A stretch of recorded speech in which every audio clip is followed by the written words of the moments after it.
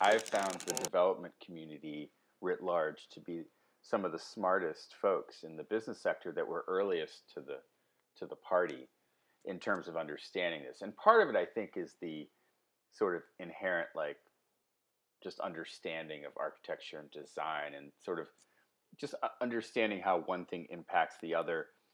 Um, but I think also they understood it was good business. They understood that you could actually save money by building smarter. You know, maybe some of that is LEED certification, U.S. Green Building Council, EPA. Some of it is just the fact that in these urban areas, you know, consumers were saying, "I want shared mobility on site. You know, I want bike parking in the building. I actually don't want the parking space." So they're hearing it from their customers. Willkommen. Benvenuti.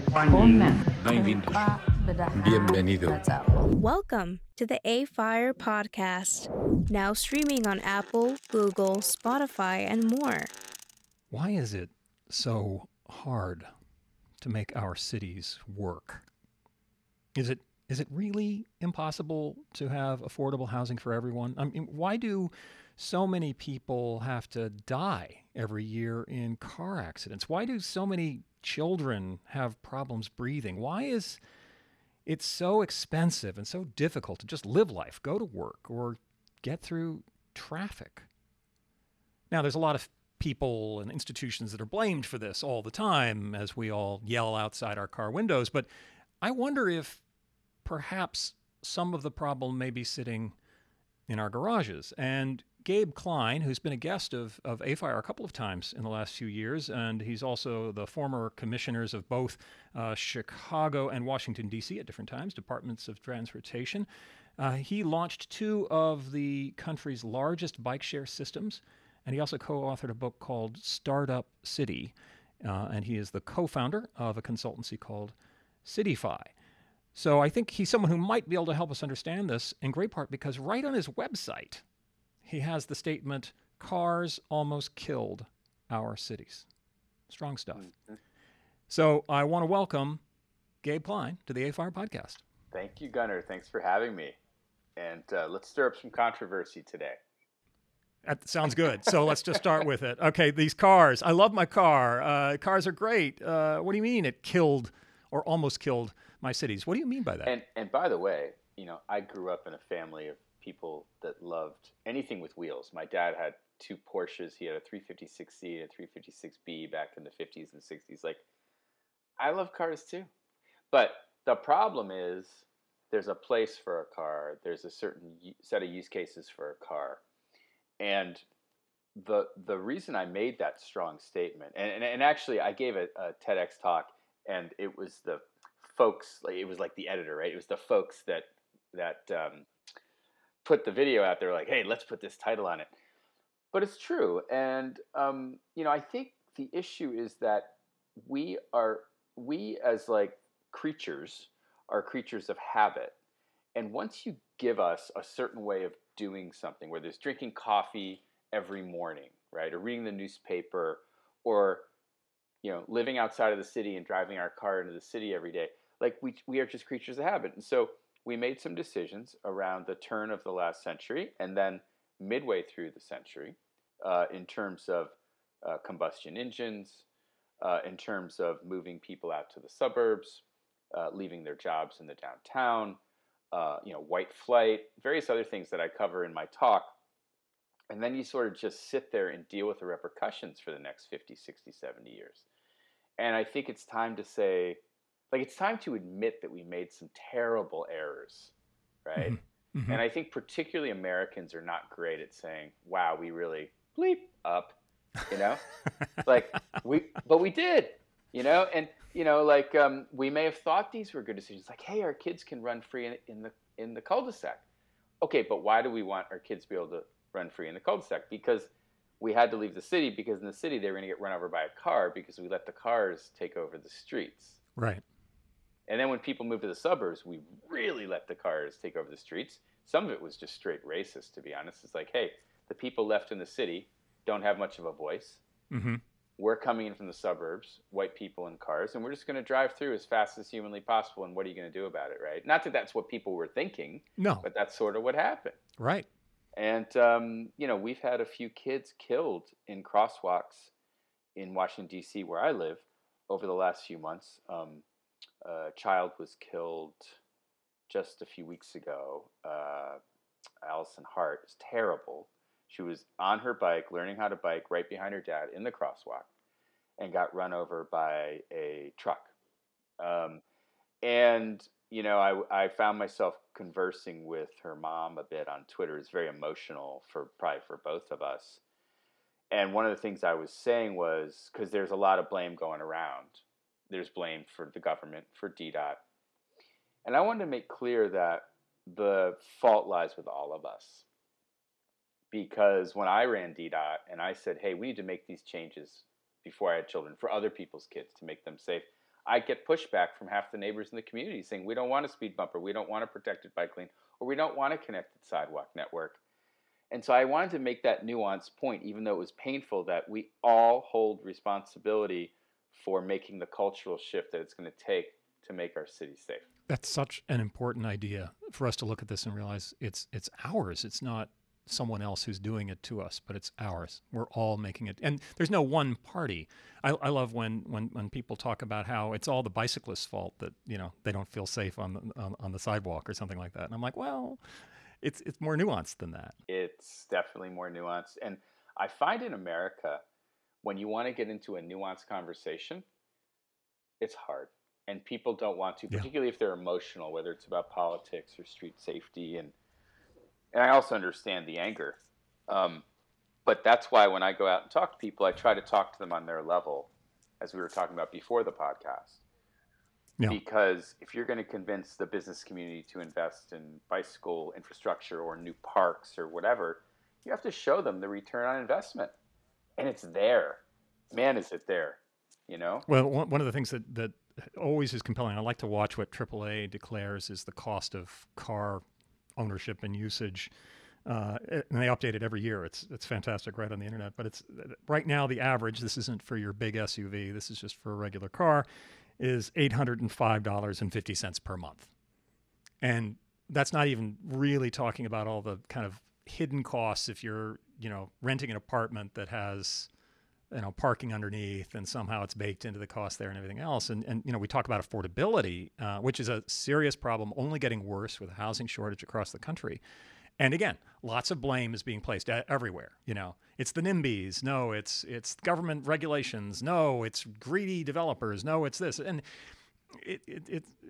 no one at any point says, no, it's the cars.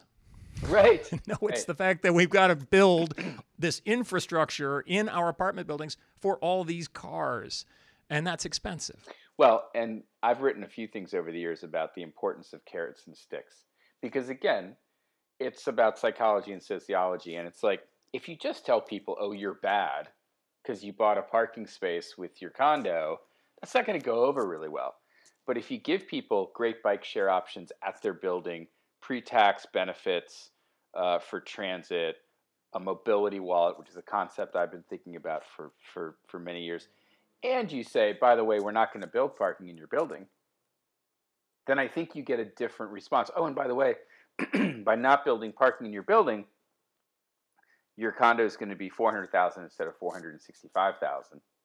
And by the way, you can afford more condo, right? You don't have to get a second mortgage. Like suddenly people are like, oh, so this is good for me.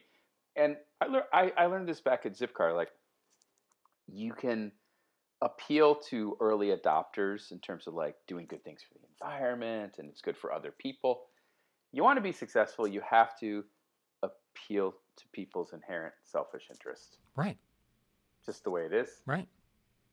It's not a bad or a good thing. It's reality. I mean, if you can get yourself to pay less, get more, that's a pretty good argument right there. People will go for that. Yes. And convince people that, freedom isn't $1.05 gallon of gas. Freedom is spending more time with your kids. Freedom is getting some exercise on your way to work instead of going to the gym. Freedom is having some money to save instead of putting it into a capital investment in transportation. But it takes marketing. Yeah. It takes explaining, and then it takes policy change, and then it takes public and private acting together to make the change. And we're just not terribly good at that. Yeah. Although, we're supposed to be world leaders when it comes to marketing. We should be able to make the argument that makes sense from a marketing perspective. Well, this is what I say to the Chambers of Commerce. I'm like, look, if we can sell people sugar water, Coca-Cola, if we can so effectively sell people sugar water, this is literally killing them. Yeah. Why can't we sell people on good things that have positive externalities instead of negative externalities? Yeah. Yeah. But also some of it is getting the private sector, and I'm a private sector person almost my entire career, to realize that their responsibility is not just to generate profit for their shareholders. I've been saying this for decades, that it is to do good. Anybody can pump viscous liquid out of the ground in a monopolistic way. It's not hard. I'm very unimpressed. Right? Like, you can like Elon Musk or not like Elon Musk, but what he's done is hard. Yeah. What he's done is very hard. That's why people are so impressed by it. When you take on an entirely new industry, new area, and say, hey, we're going to try to save the planet. We're going to, even if you disagree with making electric cars instead of electric buses, whatever, nothing easy is worth doing at the end of the day. Yeah. So. No, and when you think about it, the oil industry throughout its history has not been about the engineering, although there are great engineers that work in that area and everything else, and they're trying to figure it out. But their business has been defined by externalities, by protecting whatever the source is, by manufacturing desire for it and use of it. That they've had. Actually, oil business has been really, really hard, and they're very proud of what they've done. It's just not necessarily what we might define as important for people that smart to do with their time. Although, Right. And it's cleaner than coal, I guess. Sort of. I don't know. I think it's all related. But here's the thing. Imagine if those people put their brains into renewable energy. I mean, the fact is that renewable energy is a lot easier. Yeah. Right. But this is the problem with America, and maybe the problem with people, is that once we make an investment in doing something a certain way and we get used to it, and I think particularly engineers and sometimes our friends that are lawyers and others that have certain ways of doing things, and they sort of are like, hey, we learned how to do it this way, let's keep doing it this way. Right. And it's like, yeah, but it's destroying our planet. Yeah, but that's okay because it's cheap and easy, and now we've built an entire economy around it. And I'm like, I know, but that's not enough, because the deeper you get in this, the harder it is to get out. And so what we have now is we have an entire economy, or the majority of our economy, based on cheap fossil fuels, and we've built a way of life in suburbia that's unsustainable. Yeah. We've buried all the costs, so you can't see them. Right.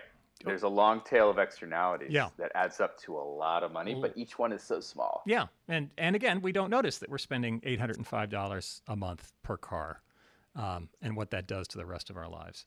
Yeah. And on that Well, case, because but look, that's because a car has been equated with a house. right, You buy a house and a car, so you do have to have a house, right? You have to have a roof over your head, and you have to have a car, and so then you view it as a sunk cost, right, and then you got to use it as much as possible to get your Right. 805 right. out of it. Yeah, absolutely.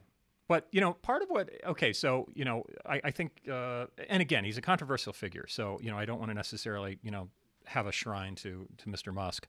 But he also did something that I thought was really intelligent right from the beginning, was he made, and this was something that people had missed for decades.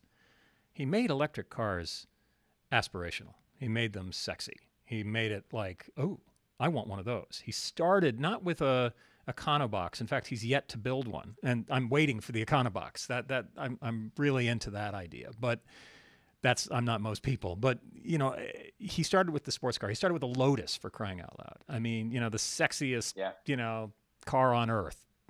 Kind of maybe Ferrari, but it's a pretty darn sexy car. And that's what he started with, and made it into something that you could not get anywhere else. So that now you have people. Now, not everyone can afford a Tesla at this point, but everyone wants one, and it's shifted the market. It's shifted it to what's the best thing that you can have as a car, an electric car. That was not the case 10 years ago. That people did not believe that until this really kind of became a thing. So how do you do that? How do you think about some of the things in terms of changing infrastructure, changing how we live our lives, changing, having a bicycle path down Pennsylvania Avenue? How does that become something that's less, this is good for the planet, which is good, it's great, but it doesn't necessarily change people's opinions, or this is awesome, this is fun, this is great, my life is better because I have this? Yeah. Well, I think in some ways that's what's happened with cycling, right? Because we used to joke about mammals, like men in Lycra, running around. And, bikes were seen as something that were either for the very poor or the very rich, which doesn't make a lot of sense. But when you go around and talk to, lily white, sort of wealthy communities, they're like, oh, we see poor, minorities on bikes. And you go into a minority community and they're like, well, we only see, wealthy white people on bikes. So unfortunately, there was a stigma about what cycling was, instead of just being a mode of transportation. And so now I think what we're seeing is all right, we have some premium electric bikes, but we have basic bike share that's very utilitarian that everybody can use. And when you go out, you stand on the corner, in Washington, D.C., you see people, black, white, Southeast Asian, old, young, gay, straight, everybody's using bikes. It's just a mode of transportation. And that's where we need to get to with electric vehicles, period. I think, though, the electric bike, and I don't want to sound like the nutty bike guy, but I'm going to be straight with you. I live in an urban area. We have an electric cargo bike. I have an electric regular bike. We don't have a second car for our entire household. We don't need one, right? And so I think the electric bike is different. It gives you more range, more comfort, summer, winter, and I think it's going to change. I think we'll sell more electric bikes than electric cars in the next 10 years. Mm-hmm. No question. Mm-hmm. And it's so much more of an efficient machine for transportation because all that electricity is being used to move you, not to. And it's fun. Yeah. Oh, yeah. It's fun. It's healthy. So, but getting back to your point about what Elon did that was brilliant by starting, which is a classic marketing move. You start with the premium product, then you fill in, right? And, I think people are realizing that the bike is everything, basically, for those short to medium trips. Yeah. It's everything. It's utility. It's fun. It's exercise. It can be that premium ride, and it can be shared. And ultimately, I think where we need to get with infrastructure and the actual devices that we use is the majority of them need to be shared. And it needs to be in shared spaces at low speeds. And that's controversial, whether it's infrastructure or devices, because if you share all the devices, then you need many fewer devices to sell. And so the companies are like, I don't know if we want to get into this service business. It seems like a race to the bottom. We have a whole economy built on selling individuals cars and stuff, or bikes or scooters.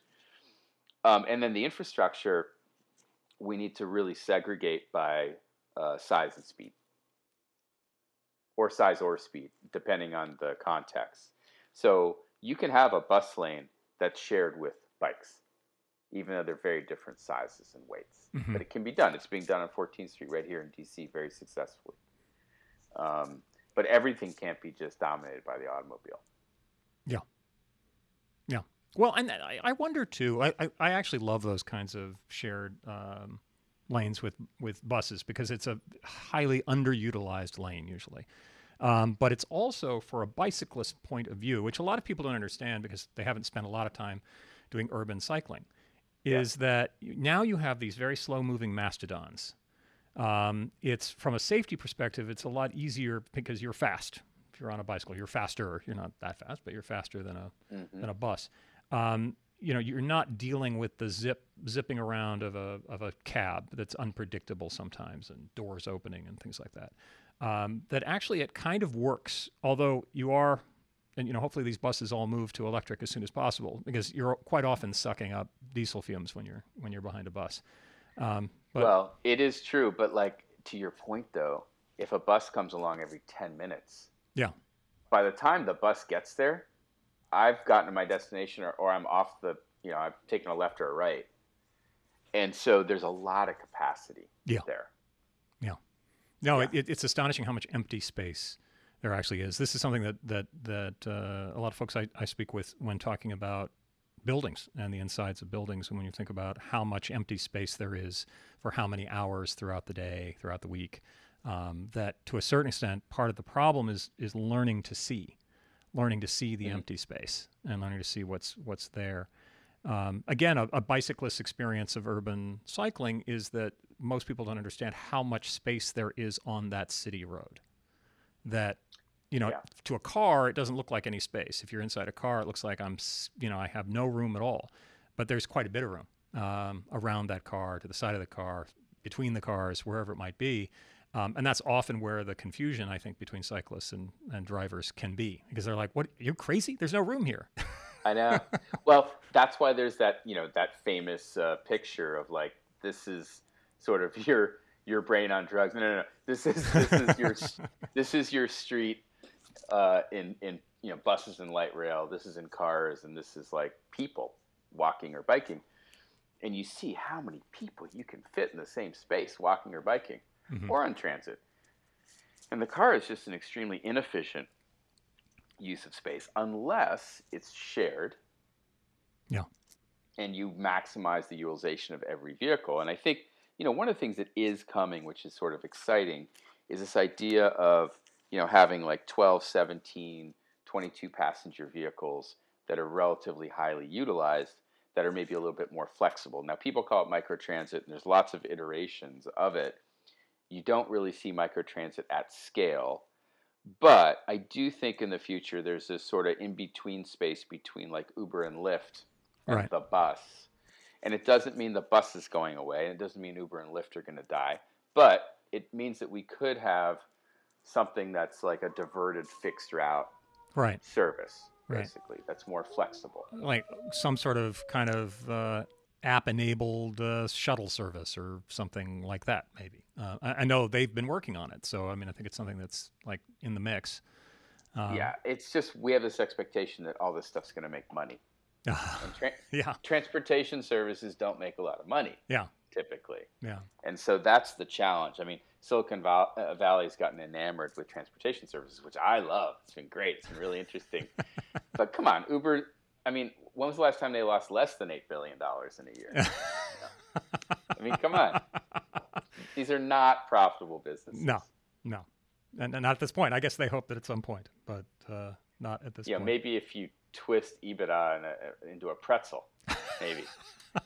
I don't know. I'm not convinced. Just so you know, anyone who's listening, we do not recommend that you twist EBITDA into a pretzel at any time. So, that's only my guest's opinion, not mine. So Exactly. We go from there. All right. Well, so we need more infrastructure for pedestrians that makes sense, and bicyclists and electric and whatever else this might be. It's a lot of change. It's a lot of different things that have to be done. And there's a lot of folks out there that are on the full spectrum between, militant to accommodating. How should folks work with cities? How should private companies and individuals and cities work together to say, all right, let's figure out how to understand that this is all our fault, all of us, and what are we going to do to fix it? And let's find a better way to do it. How do you think we should proceed? Well, some people think that these ideas are pretty radical. I think they're just totally rational, that we're going to need to close off a lot of streets to through traffic, local streets.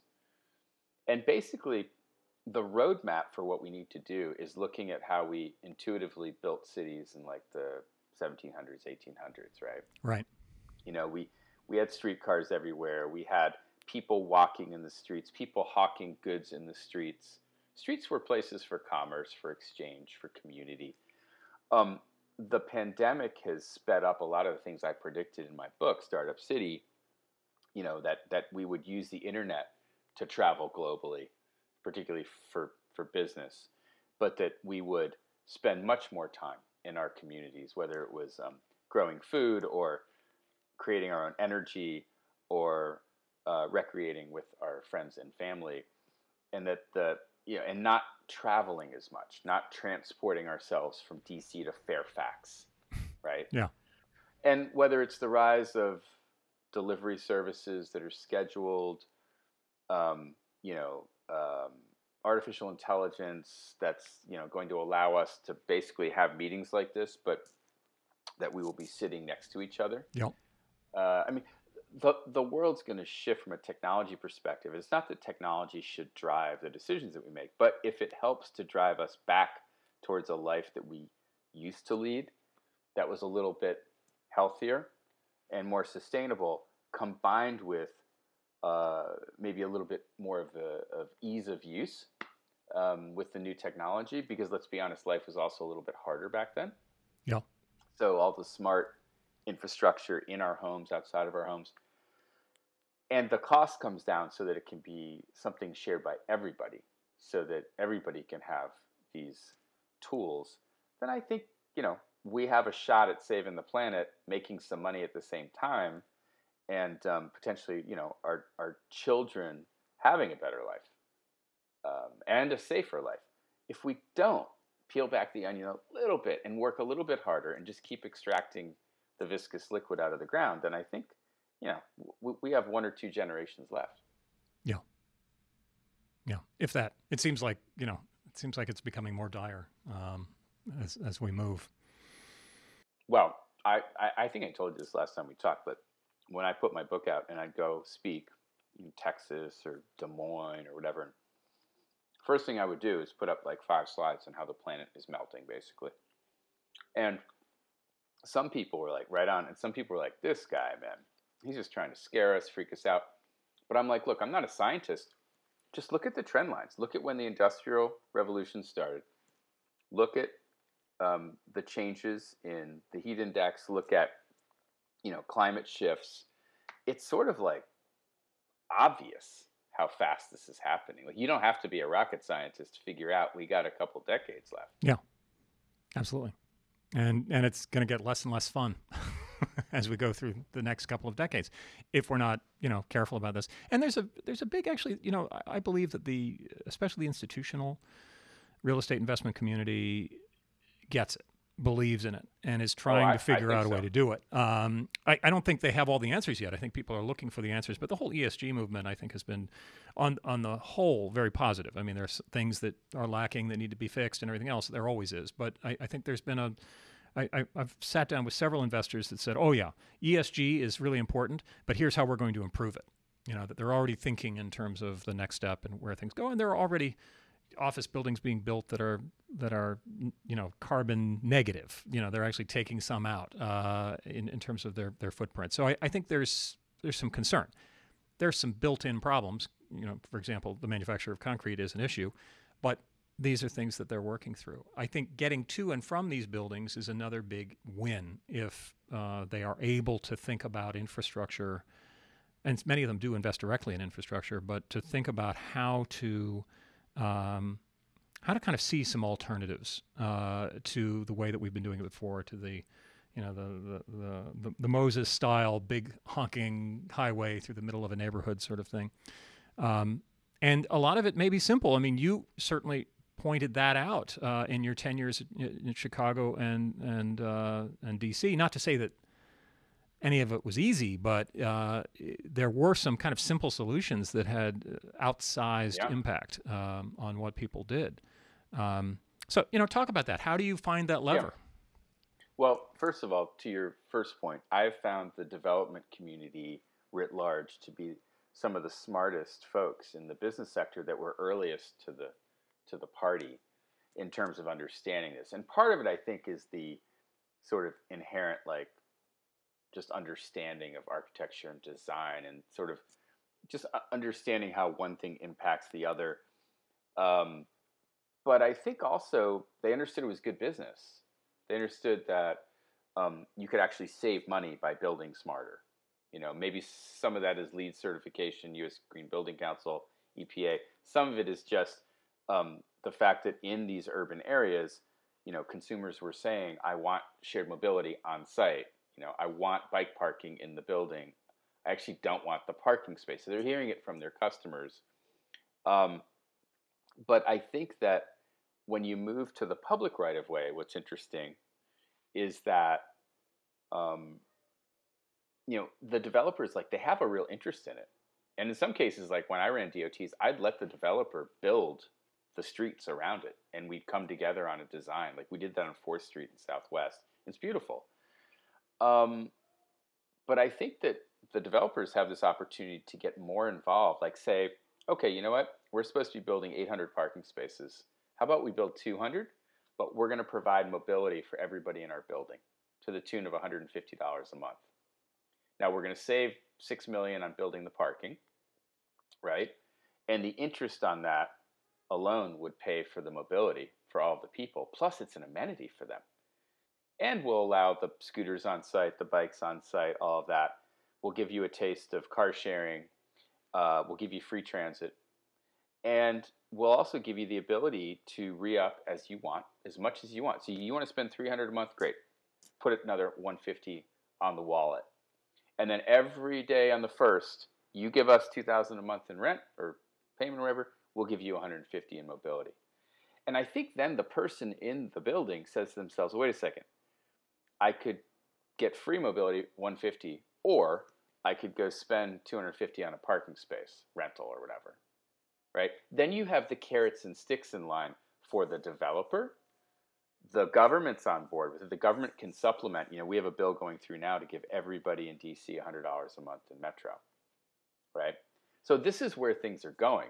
And whether it's the government, whether it's your employer, or whether it's the developer or the owner of your building, you can see a world where transportation, just like education, healthcare, becomes a part of your life that is provided to you. Now you have choice in how you spend your time. Do you want to ride a bike that day? Do you want to walk? Do you want to take the bus? But it's provided to you. And by the way, that can make transit sustainable financially. So we need these virtuous cycles and circles, and we need your folks on board. We got to bring the government together with your folks, together with the mobility industry, together with some technology, and say, hey, how can we do this in a different way that benefits everybody? Right. Why do you think we can get it done?